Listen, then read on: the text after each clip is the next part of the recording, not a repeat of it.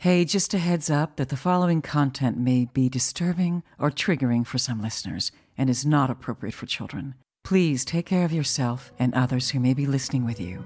Welcome to the Bonus Babies Podcast, a show that has no easy answers, only hard questions. It was a rough road. I realized one day that I was worth more than, because I just had no self-worth. I felt alone in the world. I felt like the world was just an awful place with awful people that were mean, and that there was just no good in the world. I thought that I was a kind of person, because I've always had this huge heart, and I don't kill bugs, and I've always just loved so genuinely and completely, and I just felt really alone because I had never seen anybody else be like that. I had never seen anybody else just have the same kind of, for example, when you love somebody, your natural instinct is to want to protect them from harm. And I'd never seen anybody else have that instinct towards me, at least. And so, yeah, I hated the world, and I just kind of wanted to die. And I ended up meeting somebody who was really kind of incredible, that helped me out of a lot of it. But because they were the first person ever in my life that was consistent and just was, sorry, go ahead. And is that person in your life still? He died of cancer.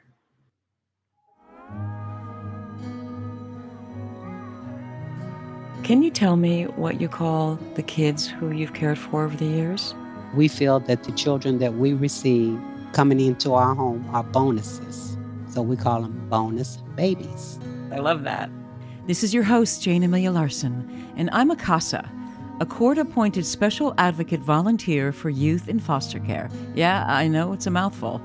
In the same way a CASA works, I explore all things in the foster care maze by talking to kids, parents, caregivers, attorneys, social workers, therapists, really anybody and everybody who will speak to me to keep the conversation open and the information flowing about all things CASA.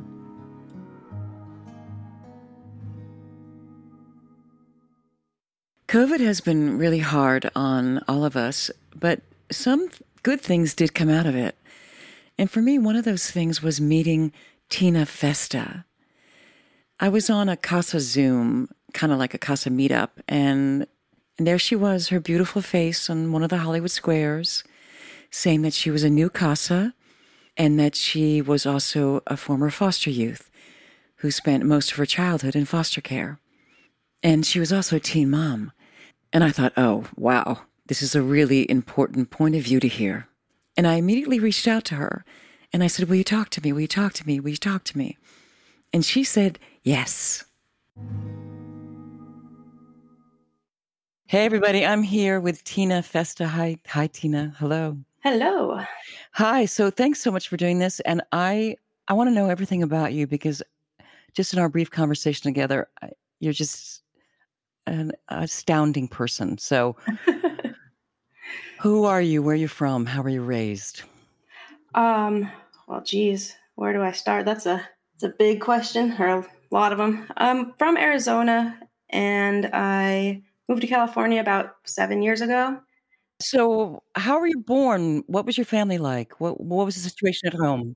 My biological mother is addicted to alcohol and meth, and my biological father is addicted to meth. And I was pretty quickly after I was born sent to live with my grandmother, because there was like a lot of abuse and neglect and stuff like that from my bio parents. And then when I moved in with my grandmother, I mean, she was also an addict to pain pills. And I lived with her until I was about 10, and that was pretty normal. And then, well, kind of, we moved around like a ton, but this is the most normal part of my childhood. Right, but you felt safe with her, right? Right, yeah. I mean, I felt safe. If you look back on it now, you see she was addicted to pills, but... Yeah, so I got really used to chaos in my childhood. I mean, I don't think I ever went to a school in elementary school longer than like maybe 3 or 4 months. I moved around a lot, so there was a lot of negatives to it, and there was a a lot of issues in the home, you know, but in comparison, when I think back to my entire life, to the other things that I've been through, I think that was probably the safest I felt as a child.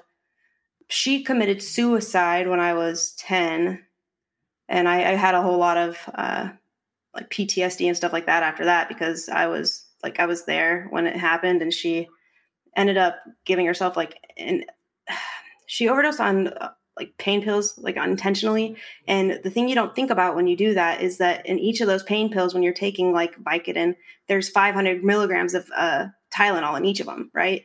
So all of the Tylenol, like together somehow ended up doing like something that made her oh God, what's it called? Like an aneurysm, except for it was the biggest vein in our body is like the size of like a hose, and whatever she did, I guess, managed to somehow rupture that or something like that. I don't remember the details exactly, but I know she like came out of her bedroom and she was like just bleeding all over the place. It was crazy. I'm sorry if I shouldn't talk about this. No, this is what I need to hear. So you were there with her when? Yeah, me and my little cousins were. And because of the fact, sorry about my dogs. Because of the fact that it was like they were like hoarders, you know, they had all kinds of stuff. You couldn't even see the floor. My aunt, who also lived with us, she was probably, I don't know, 20s or 30s. Her kids lived with us too. She was like super concerned that if the police came while the house was in that state, that, sorry, the dogs. You hear the dogs. Yeah, that's okay. That's okay. Don't worry about it. Yeah. She was super concerned that if the police came at that time, that they would see the condition of the house, and then CPS would end up taking us. So there was a pretty long time between the time that like she ended up having that happen and when the actually police were called and came. So after that, I started having like a lot of psychological issues, flashbacks and stuff like that. And so I don't know. I had a lot of, I don't know why I'm telling you this. I guess you asked me about my childhood. So yeah. I mean, it sounds pretty rough. You were 10 years old. Yeah. And you watched your grandmother kill herself in front of your eyes. Yeah. I mean, that sounds more dramatic, I guess, than it really, I mean, it was dramatic, but we didn't know as kids at the time that she like had done it intentionally, or that and she didn't act like hurt or anything. She just kind of came out with a smile on her face and just kind of fell. So, but anyway, so fast forward I don't know, maybe like a month or so, and my aunt, who I was living with, sent me to live with my uncle, and him and his wife were pretty awful because of the stigma that my biological parents have. Like, I've always lived in their shadow, because throughout my life as a child, I never had any real power to protect myself.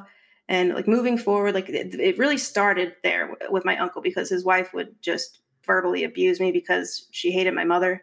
Then when I was like 12, I was sent to live with my father, who I had last seen when I was like 4, and I wanted nothing to do with him. They like surprised me one day. I came home from school, my stuff was packed, and I was sent to live there.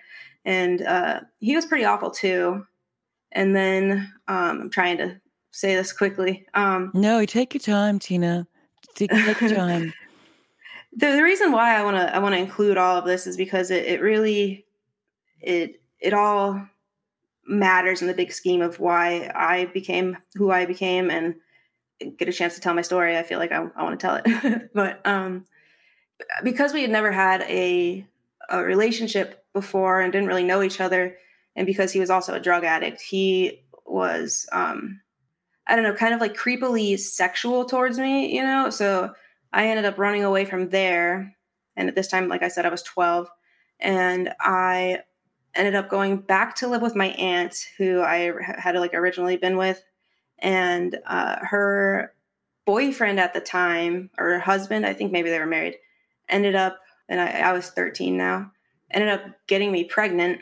And so at this time, I mean, in amongst all of this crap is just like chaos. My family is pure chaos. It's just basically living in filth.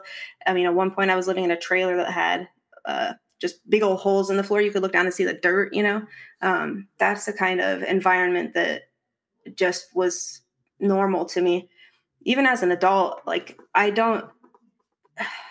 messes don't register in my head when I see them, you know, like, cause I was programmed as a child to be in that. So that's the thing I struggle with. Right. So you were 13. You were 13, and you say that he ended up getting you pregnant.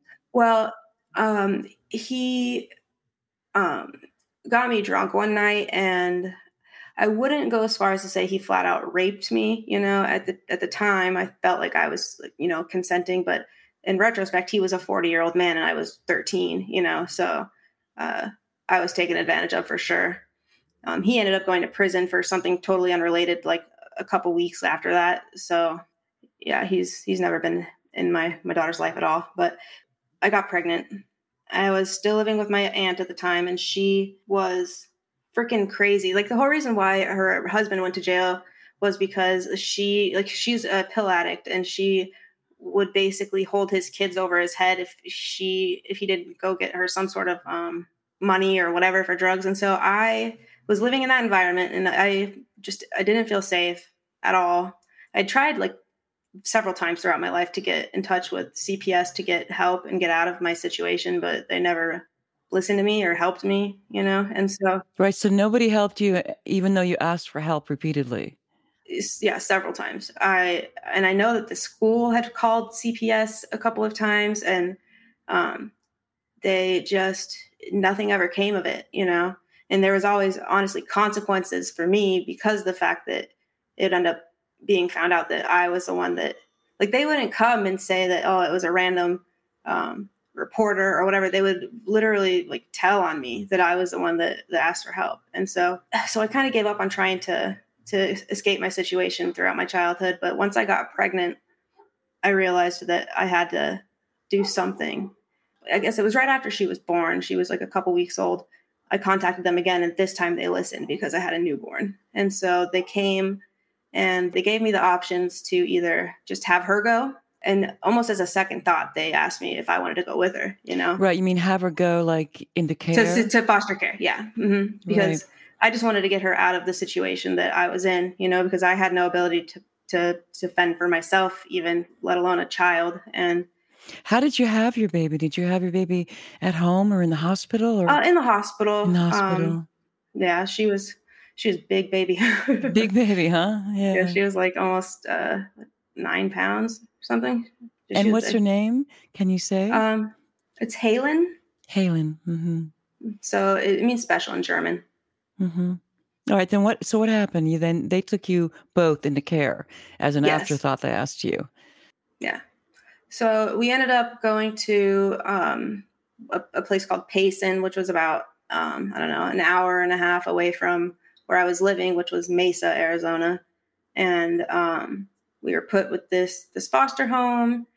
And in the beginning of being there, it seemed really amazing, you know. And I was dealing with all, like I said, the PTSD and everything like that I had had from my childhood, and trying to process that. And I ended up agreeing to let my daughter be adopted because, you know, again, I wasn't able to have rights over her because I was a ward of the state, because at that time there were no people left to have any type of guardianship or anything like that over me. So I was technically a ward of the state. And so they adopted her, and they were a lovely couple, lesbian couple that one of them was a paramedic, and then oh gosh, I can't remember what the other lady did. And do they still have you, baby? They do. But there's a whole complication with that too, because later on down the road they decided they didn't want her anymore. But I guess I'll get into that. But yeah, so you put her up for adoption, and then what happened to you? Well, I continued to be in foster care, and I guess that's the point of this whole thing is the foster care part. But so I guess it's just important for people to understand that these kids, when they come into foster care, are coming from a lot of times unimaginable backgrounds, you know. Just first of all, just most likely the average person wouldn't even be able to fathom the kind of things that end up putting kids in the system, because they don't, despite popular belief, like they do not just take your kids, like they have to have a reason to. So usually by the time a kid ends up in the system, they've been through quite a lot.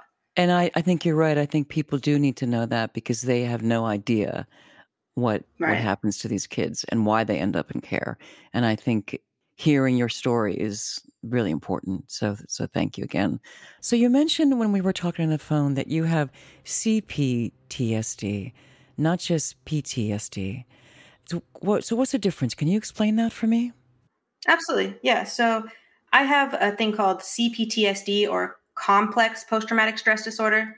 The difference between CPTSD and PTSD is that PTSD is caused by like maybe a single exposure to an event, like maybe you get into a car accident and you almost die, or you go to war and it can be over a couple of months or whatever, but it's a single event that you experienced.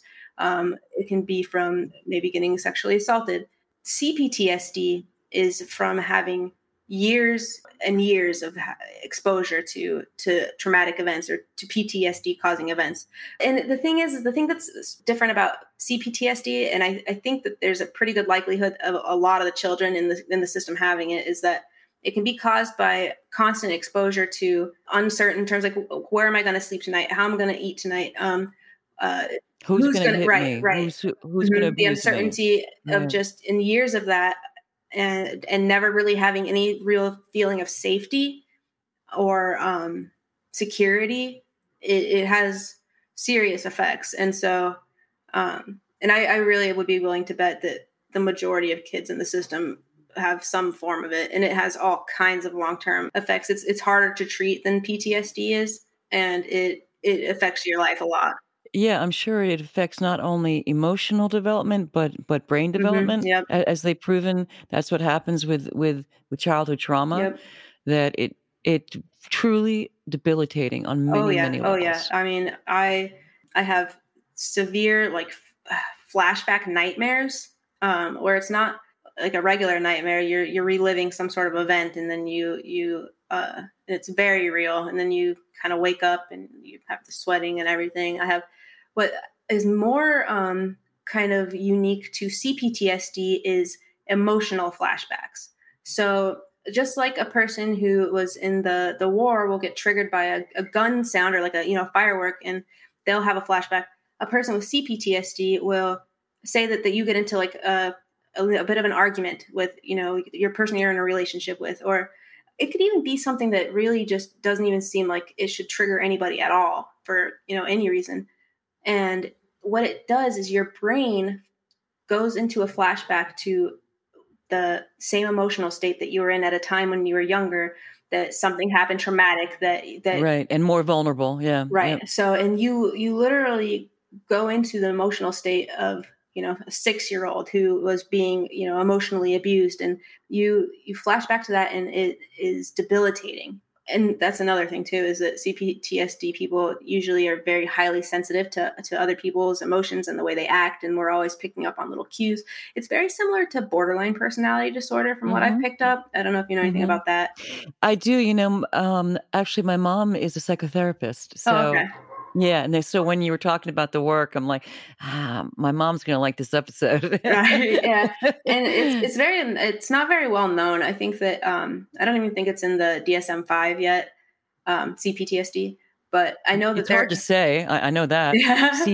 CPTSD. Yeah, it's complex post-traumatic stress disorder. I know that other things a lot of times get misdiagnosed as, other things that are probably CPTSD get misdiagnosed as borderline, or get misdiagnosed as other things, which all have a stigma that people will have to deal with and live with, which is another unfortunate thing and reason why I wanted to become a therapist. But I think that that's another really important thing to keep in mind when you're interacting with children, is that it's called being trauma informed, and just yes, as I think we're trained about that as CASAs, but just remembering that they have the way that they interact with the world or experience the world is not going to be the way that you do. And just to try to be sensitive to that. Like if they seem like they're overreacting to something that you've done, maybe you roll your eyes and they just become hysterical. It's most likely because of the fact that at some point in their childhood, somebody rolled their eyes at them during a time that was extremely emotionally impactful. Maybe they rolled their eyes as they were leaving, or whatever. All right. So I'm just going to keep on pressing you, right? So you're now in foster care. Did you go from home to home? Did you find a home you liked? Well, I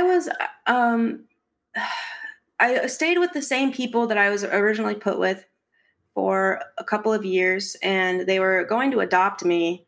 But the woman that, like the woman, because it was a couple, she was, I don't want to say crazy, but just, I mean, first of all, mean, but also just kind of crazy. Like and I had other foster siblings come in and out and have the same experience as I did, but she would just come to believe that you did something, and even though you didn't do it, and then she would punish you for it, and then I don't know, it was just really, as a child who had just come from the background that I had, it was really hard on me mentally, because I was always kind of a really good kid, or at least I tried to be. I was a straight A student, and I just wanted acceptance and love, so like I behaved. And right. So you tried to be perfect so that you could just be safe. Right. Because at that point, as a 13, 14, 15-year-old, the only thing I really wanted, because it was the only thing I never really had, was a family and love and just safety and security. And it was at this time that you also felt bad about yourself, so bad that you wanted to harm yourself, right? Right. So that's kind of what I was about to get into, is that they were supposed to adopt me, and then ended up telling me that they didn't want to, and that the reason why I ended up trying to commit suicide was because of the fact that I, one, was dealing with the PTSD from my childhood. Two, that the therapists and counselors that were available to me as a child in foster care were just crap. A big problem that I personally experienced with the couple of different counselors or therapists that I was introduced to, or that I was sent to, was that they just seemed to, I don't know, I felt like an alien to them. They just would look at me and it seemed like they just had no frame of reference for the things that I had like experienced. And they just, I don't know, even as, I was a teenager, I just felt I didn't want to talk to them, because first of all, they just acted like they weren't really that interested in what I had to say. But that was a common theme as a foster kid, is that nobody like really cared about you. Like it's like you are the kid that doesn't matter. You don't have, like, I think a lot comes from a parent's protection, and like the fact that there's a parent that cares about you as a child, because your opinion really has no value, to society as a child, and so they knew that there's nobody that's going to reprimand them if they don't provide you adequate care, and I think a lot of people have biases anyway about the likelihood of a kid really becoming anything good when they've had that kind of background. So I think that they just didn't even try to do their job, really. So you felt that they gave up on you before they even started? Right, basically. And that was a common theme across the board with people that I would interact with. It just always felt that way.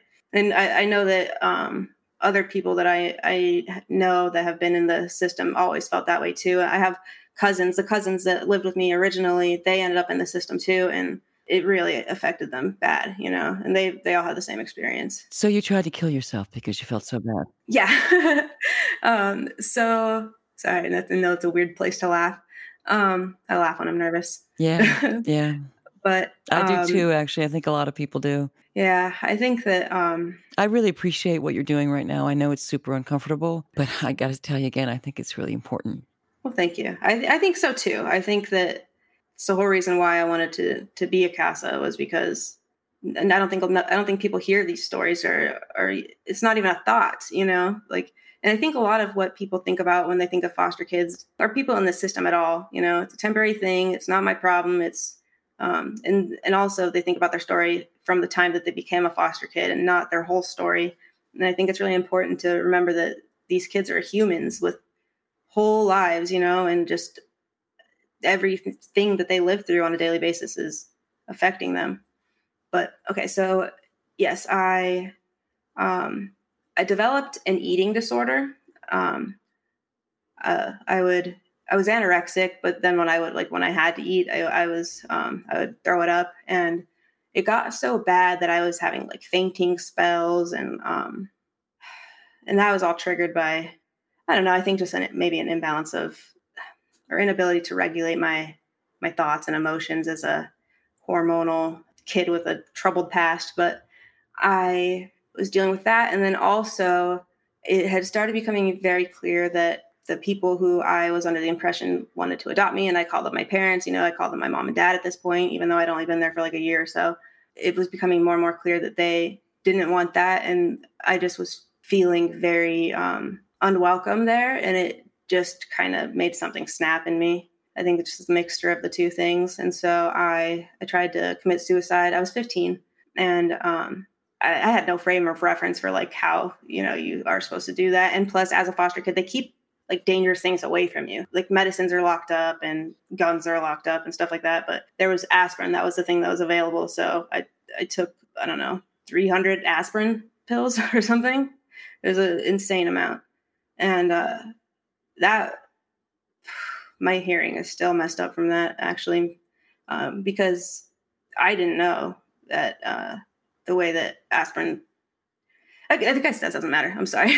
No, yeah, I'd like to hear this, actually, Okay. unless you don't want to say it. No, I don't mind talking about it. But the way that aspirin kills a person is not, you see the movies where people kill themselves with pills, and it's like, oh, I take the pills, 20 minutes later, I'm dead, I fall asleep or whatever. That's what I was expecting to happen. That is not how aspirin takes you out. Aspirin is probably the absolute worst thing you could ever choose to try to kill yourself with. It basically, because aspirin's a blood thinner, and then it basically just turns your organs to mush, But when I took the pills, I took the pills, and then I had like got into the bathtub, and I was just, thinking, okay, I'm going to fade away, but didn't happen. A couple hours go by, school starts the next day, or like school's about to start the next day. And like, I'm not even really feeling any symptoms yet at this point. But I was acting weird, I was acting weird, I guess, to my friends. And one of them caught on to this because we had talked on the phone, and my foster parents hated him, so he ended up having to call like another one of my friends so that they could call my foster parents and tell them like, something's wrong with her. You need to figure out what it is. And I think because I was probably like maybe hinting at like what I had done or whatever, because it's a big thing to process. And also I don't know that I don't know if I really wanted to die or why I did it, but you probably didn't want to die. You just wanted right. to end whatever pain you felt, right? And so it's several hours later at this point, and Deb is the foster parent, the mother or whatever. She ended up going into the bathroom and finding the empty pill bottle, and she thought that I was trying to get attention, or like she was just mad, and she ended up just out of anger taking me to the hospital because she wanted to like prove a point that like there was nothing wrong with me, even though I didn't say there was anything wrong with me.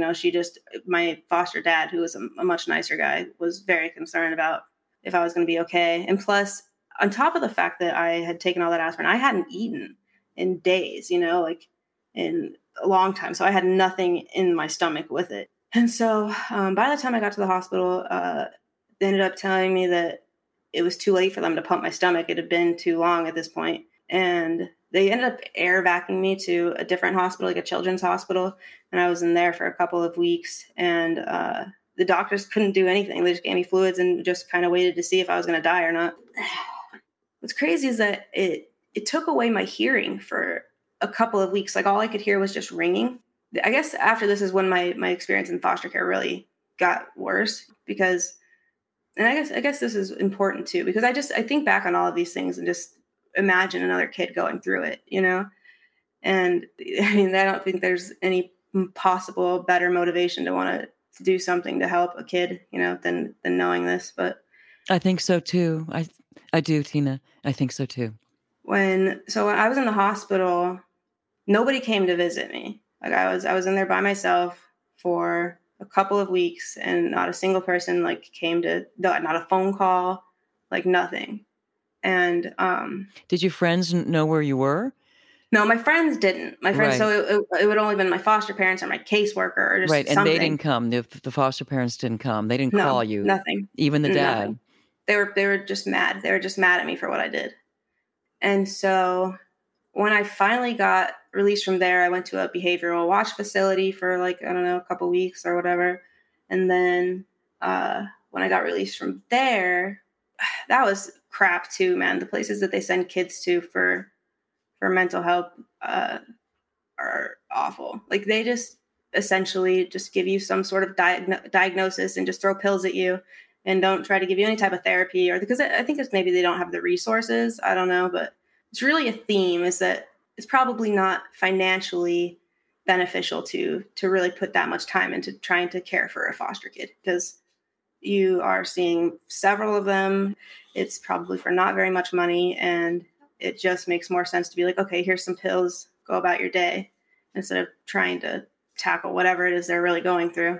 But when I went back to foster care or back to their house, they were so mad at me. They told me they didn't want to adopt me anymore. They told me that, I don't know, they took it personally for some reason. Like you had done it against them to make them unhappy, as opposed to a cry for help on your part. Right. And so at that point, I couldn't take it anymore. I was having, the behavioral place had put me on these meds, and they were making me crazy. Like they were making me like just think about dying 24/7. And I guess that's actually pretty common for, you hear in like the commercials, children, teens, and young adults become suicidal, blah, blah. Well, that is what was happening to me. It was, oh my God, it was crazy. Like it's all I could think of 24/7. I tried to like, hang myself in the school bathroom, and I tried talking to my foster parents about it and telling them like, I can't take this anymore. It's going to end up like, I'm going to end up dying or something, because I didn't want to die. It was more of just an obsessive thought.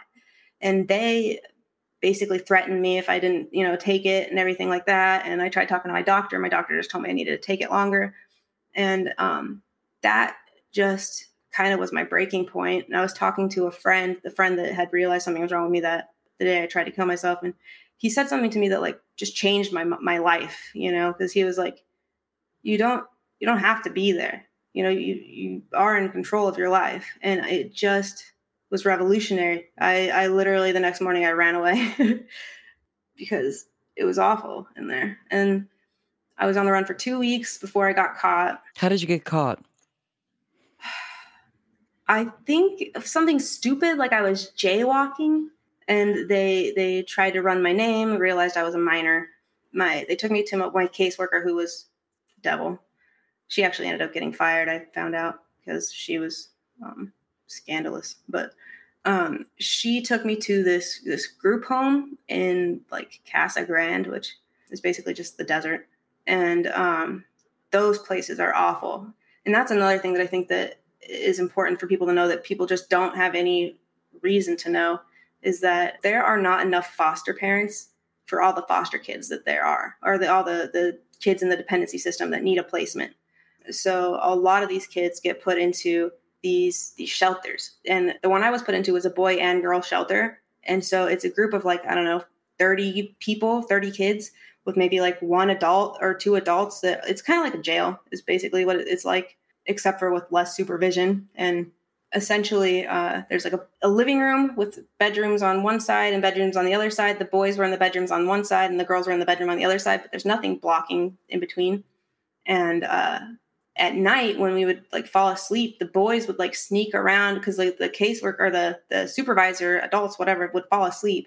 And the boys would like come in and like try to like sexually assault us. And it was miserable, and the people that were taking care of us were very mean and just treated us like we were prisoners who had done something wrong that they were there to punish for some reason.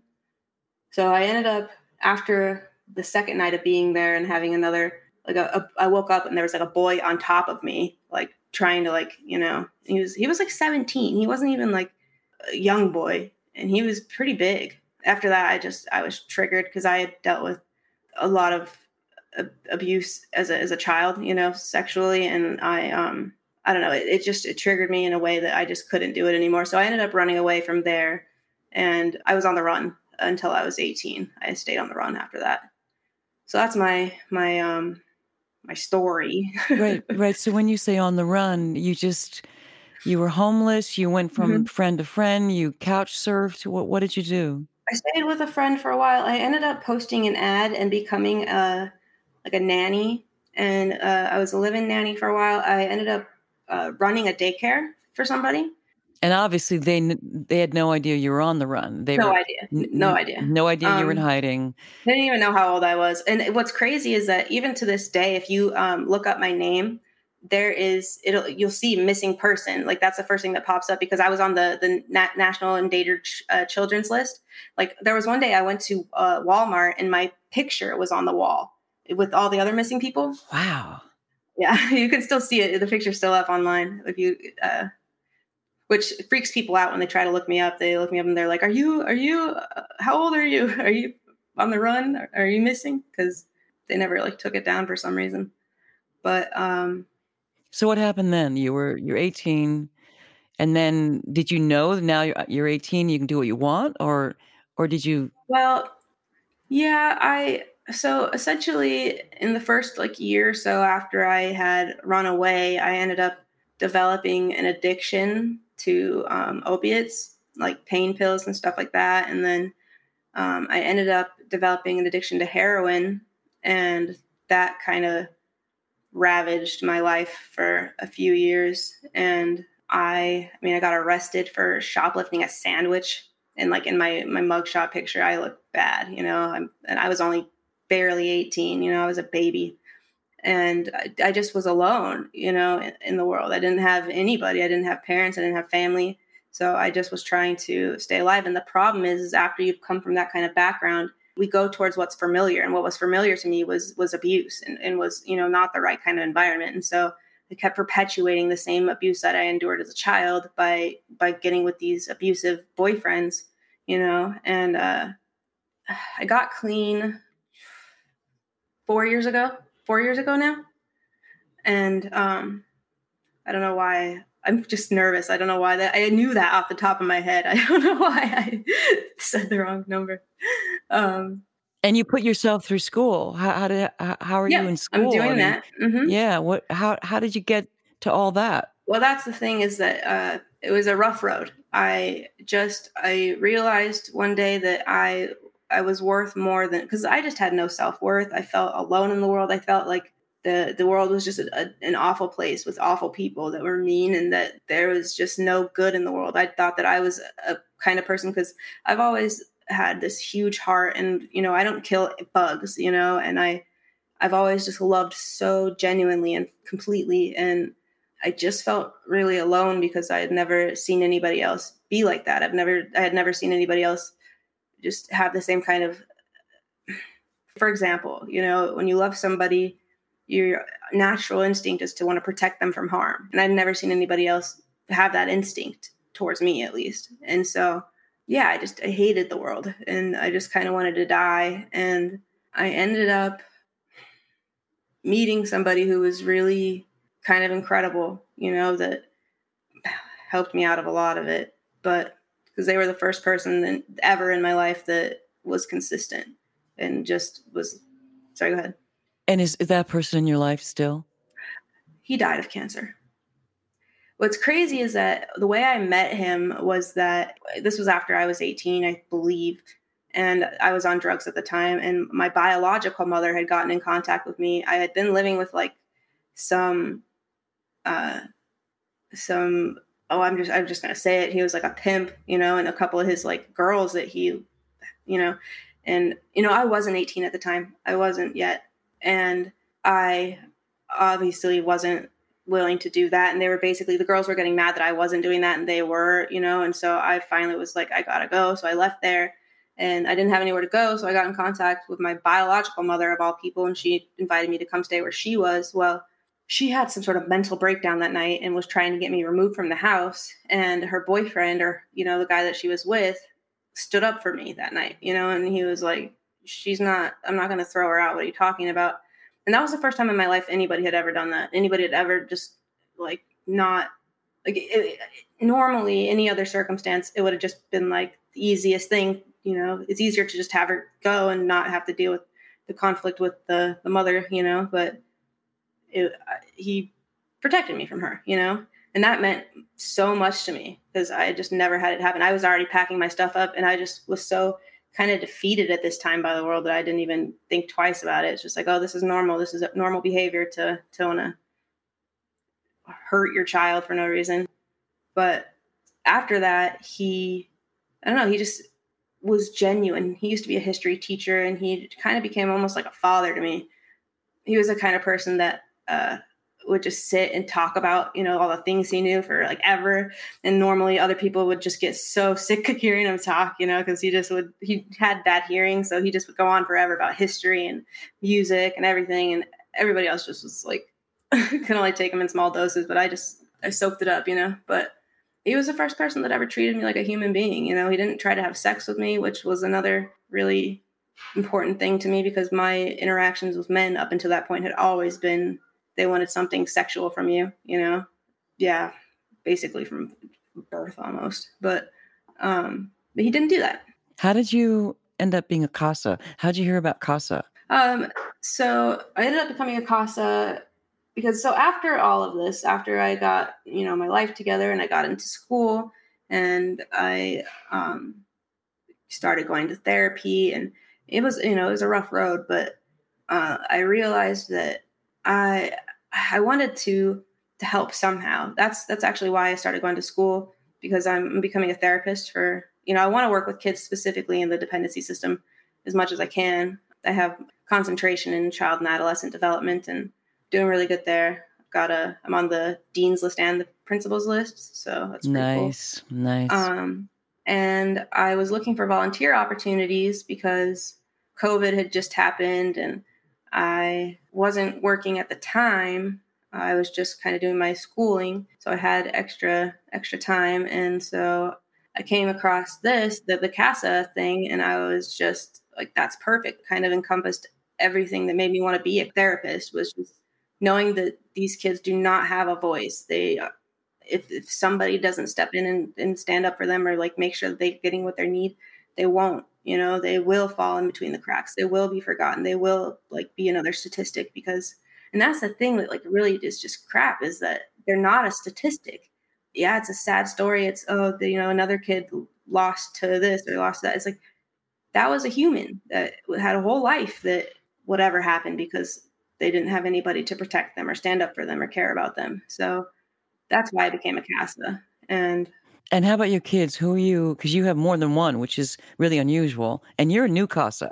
You just came on board. Yes, I finished my training a couple of months ago. I ended up getting the case that I got because of the fact that I know sign language, and they had been waiting for quite a long time for a CASA that knew sign, because both the parents are deaf and the kids, well, they actually aren't deaf. One of them is hard of hearing, but they had been raised in a non-speaking household. A couple of the kids had not been exposed to a speaking person for a couple of years. So they needed somebody that can communicate with them. So the kids on my case, I have 4 kids on my case. 4 kids? Wow. There may actually be another one added. I don't know, because 2 of my kids actually live with another one of their siblings in one of the foster placements. And I guess he really needs advocacy too, but there might actually be another CASA getting put on his case, or I don't know. Yeah. So 4 kids, and they hadn't been exposed to speaking people. So they're barely able to talk.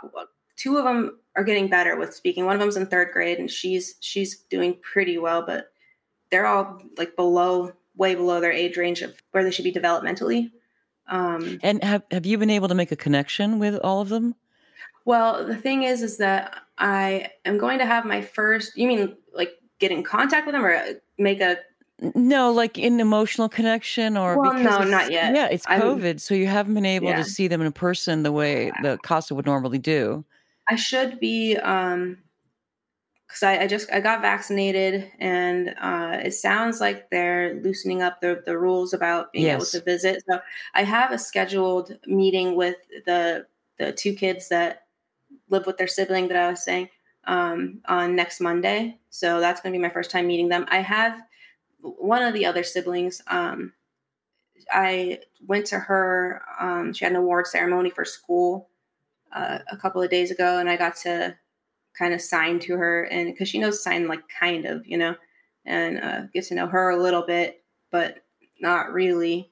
I just wanted to be there to show support, even though she didn't know me yet. So no, I haven't gotten to really to develop any kind of connection with the kids, but I have been diligently interviewing every single person. And the thing is that this case is wild and nobody communicates with anybody. And there's so many different placements and the kids have been moved around so much that. Yeah, somebody was asking me, like, well, what do you actually do? And yes, we are the voice of the kid in court and the voice of the kid in general, their advocate. But we're a little bit like a hub where we connect everybody who's not communicating with each other. Right. And exactly. Yeah, and usually the CASA knows the most because they're talking to everybody else, or they're trying to anyway, right? Right. Well, the thing I've noticed is that everybody else has factors that they have to kind of fit within, financial or whoever they're working for. They have certain things that they need to be working on or paying attention to. And there isn't a single person on the case that is just there to make sure that the kid's getting everything they need. I know the caseworkers are supposed to be, but they have so many people on their caseloads that they are just... Yeah, they're overwhelmed. They couldn't possibly, I think that the CASA is able to do more because, number one, they're not paid, so nobody owns them. Right. And that also they get involved sometimes in many, many aspects of the kid's life as much as they can, just to be able to understand what's going on and to make sure the kid's taken care of better. Yeah, it takes a really special kind of person, I think, to be a CASA. I really wish that I would have gotten to have one when I was a foster kid. I think it would have changed my life. Yeah, that was going to be my next question. Is that true? You wish you had one, right? Oh, yeah. I think that, like I mentioned about the one person who came along in my life that just showed me some sort of consistency and treated me like a human being, like that stuck with me, and that was just like some random one of my mom's boyfriends who just happened to be nice to me, and consistent. So if that could have that much of an impact, just having one person from childhood just be like, I'm not paid to be here. I'm here because I care and I want to make sure that you are getting what you need. What do you need? Let's give you a voice. It's insane. It's powerful. And as a person who's becoming a therapist, I do know that the impact that kind of consistency from, the earlier on, the better, because the impact is amazing. It will affect the relationships down the road. It will just that level of consistency from one party, because even the kids on my case have been moved around, so many times because they have behavioral issues and they have, it's a challenge to be able to communicate with them because they don't know how to speak and things like that. And so they've been moved so many times. The girl, it's so sad. I as I was just starting to kind of interview everybody, and I was hearing about how, because she'd been moved several times before this, but she was finally with a placement she was doing great with, I guess. And the person was very hands-on and everybody was super excited that she was with this placement. And then as I'm trying to get a hold of her, I end up finding out that she's not there anymore and that she's with somebody else now. And it's just kind of tragic. The thing is like you're put into a house, with these foster parents, they become your parents, and, at least basically. Yeah. And so to have them just ripped away so often, it's damaging. And I think it's so amazing to have one person just be consistent through all of it. The CASA doesn't change for no matter where they move, no matter like if their caseworker changes, no matter with all the other things that change, the CASA stays the same. And that's... Yeah. I think that's really important too. Actually, my little girl, I hope, we're fingers crossed, she's about to be adopted. Oh, yeah. And she asked me, she said, but you're not going, are you? You're not going. Right. And I said, no, I'm not going. I will always be your CASA. And that's the beauty of this, because you don't have to cut off ties. I think that caseworkers and things like that, I don't know what kind of obligations they have, but I don't think they stay in contact with the kids that they have on their cases at all. And so I think it's really cool that we can do that and can continue to have a relationship, down the road and show up at their graduation and, Yeah, absolutely. Yeah. And even if you take on other kids, right. And that's at one point I might have to explain that to her, but I will always be her CASA. I'm not, I'm here as long as I can be here.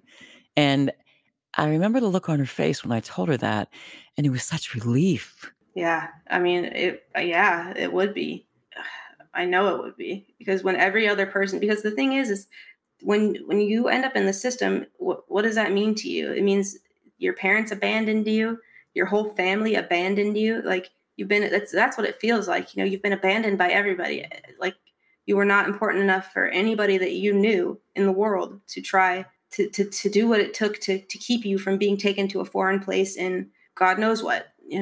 So Right, but you figured out that you are important. yeah, yeah. And I figured out that I could help other people. Well, yeah, but there's two things. Number one, sometime not too long ago, you figured out that you are important and that you can have the life that you want. Right. And you've been working very hard to get that, right? Right. Well, so I'm still working on my self-worth, to be honest. It was more that I realized that, I mean, from my perspective as a kid, when I would deal with counselors or therapists, I just felt like they could never possibly understand what I was going through. And so it just occurred to me that and because of the fact that I just love people and want to help people out and just cares immensely, and it made me realize that those two things kind of almost give me an obligation to try to help people who need it, who need that perspective, because I've been through a lot of different things. There's a lot of things that a lot of people have never experienced in their lives. And so having that perspective to bring to the table and be like, I know what you're going through. I can provide my insight, or just the fact that I know that they probably need somebody in their life. And most people don't even have that perspective. That's really more a motivator. I do have self-worth, but not what I'd like it to be. I'm still doing my own therapy and things like that. But right. So you think that the desire to help other people has actually helped you heal yourself? Absolutely. Absolutely. I think that in the beginning, it wasn't so much about, as a foster kid, you really do develop this idea that you aren't worth anything because of the scars of being left behind by your family. Over and over and over and over again, right? Yep. Mm-hmm. Abandonment issues run deep. Mm-hmm. So it's really hard to break that belief. But I had always done really good in school, so that was kind of a given. I love school, and when it took me a while to figure out what I wanted to do, but when I finally realized that I wanted to be a therapist, it just kind of changed things for me, because I started seeing myself having a future and started seeing myself as a human being that mattered. And it developed more and more the more that I thought about the fact that I could actually help people. I think you can. I think you're going to be great. You're going to be a great therapist. Thank you. I think you're going to be great. You have the capacity. You obviously have the empathy and the ability to. It's more than understanding. It's because you can identify with the kids, right? Yeah, I know it's kind of a weird way to learn about a person is this way. I think it kind of changes the lens that you would view me through,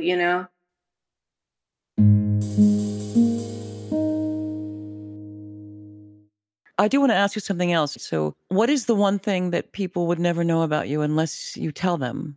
Well, nowadays, it would be that I was a foster kid and that I came from the background that I did. But it's really interesting that you say that, because I can see you, and the people that are listening to this cannot. And you look like you walked out of a Jane Austen novel. And such beautiful skin and just strawberry blonde hair, right? That's your color. Well, my hair is naturally a little bit blonder, but yeah. And how you're dressed, and you're wearing a choker with a little jewel around your neck, and you look like you walked out of a Jane Austen movie. It's just, our novel's just fantastic. It's really, really lovely. I don't mean to focus on that, but it's kind of incongruous to hear what you're talking about and to see you. Right. Yeah. I know exactly what you mean. I'm still trying to get used to being, because I'm also, I work full time on top of going to school full time now, on top of the CASA thing, which is another full-time job now. Yeah, that's like three big full-time jobs. But I'm still trying to get used to presenting myself as a professional. I mean, I was never taught I mean, I wasn't even taught how to do taxes. I was just having a conversation with somebody today about how to do taxes because now I have enough of a paycheck that I have to. I think that that's like so many things that we as CASAs could make sure that these kids get is the things that people don't realize that they need, or people don't have the frame of reference to even think, okay, a human being needs this, the little things like how do you do taxes? How do you get your license? Because a lot of the kids in the system don't have somebody to give them that guidance or plug them in with the resources that they need, or to at the very least tell them that they matter, and that you care. I think that's the most important. I mean, I still have my growing and healing and learning to do. I'm at the very beginning of it all, but I'm just really grateful to be in the position that I'm in and to know that I get to make a change or to help somebody that needs it. I think those kids are going to be really lucky, Tina, really lucky. And I want to thank you for talking to me today. I appreciate the invite to talk. I feel good. I don't think I've ever really just kind of laid out my story like that to anybody. So sorry if it was I get very nervous in social situations like this, where I'm on the spot. I'm great when it comes to advocating or helping somebody else or, that kind of thing. But when it's more difficult when it's you, right? Right. So thank you. Thank you. I'm so glad to have met Tina Festa. She gives me hope and faith that people can get through. I mean, this happens over and over again in this podcast for me. But then when it happens again, I'm like, wow, it happened again. Tina, you are like, wow. And there you are, turning it all around to help other kids in the system who are going through what you've been through. And you get them in a way that probably no one else ever could. Wow, thanks.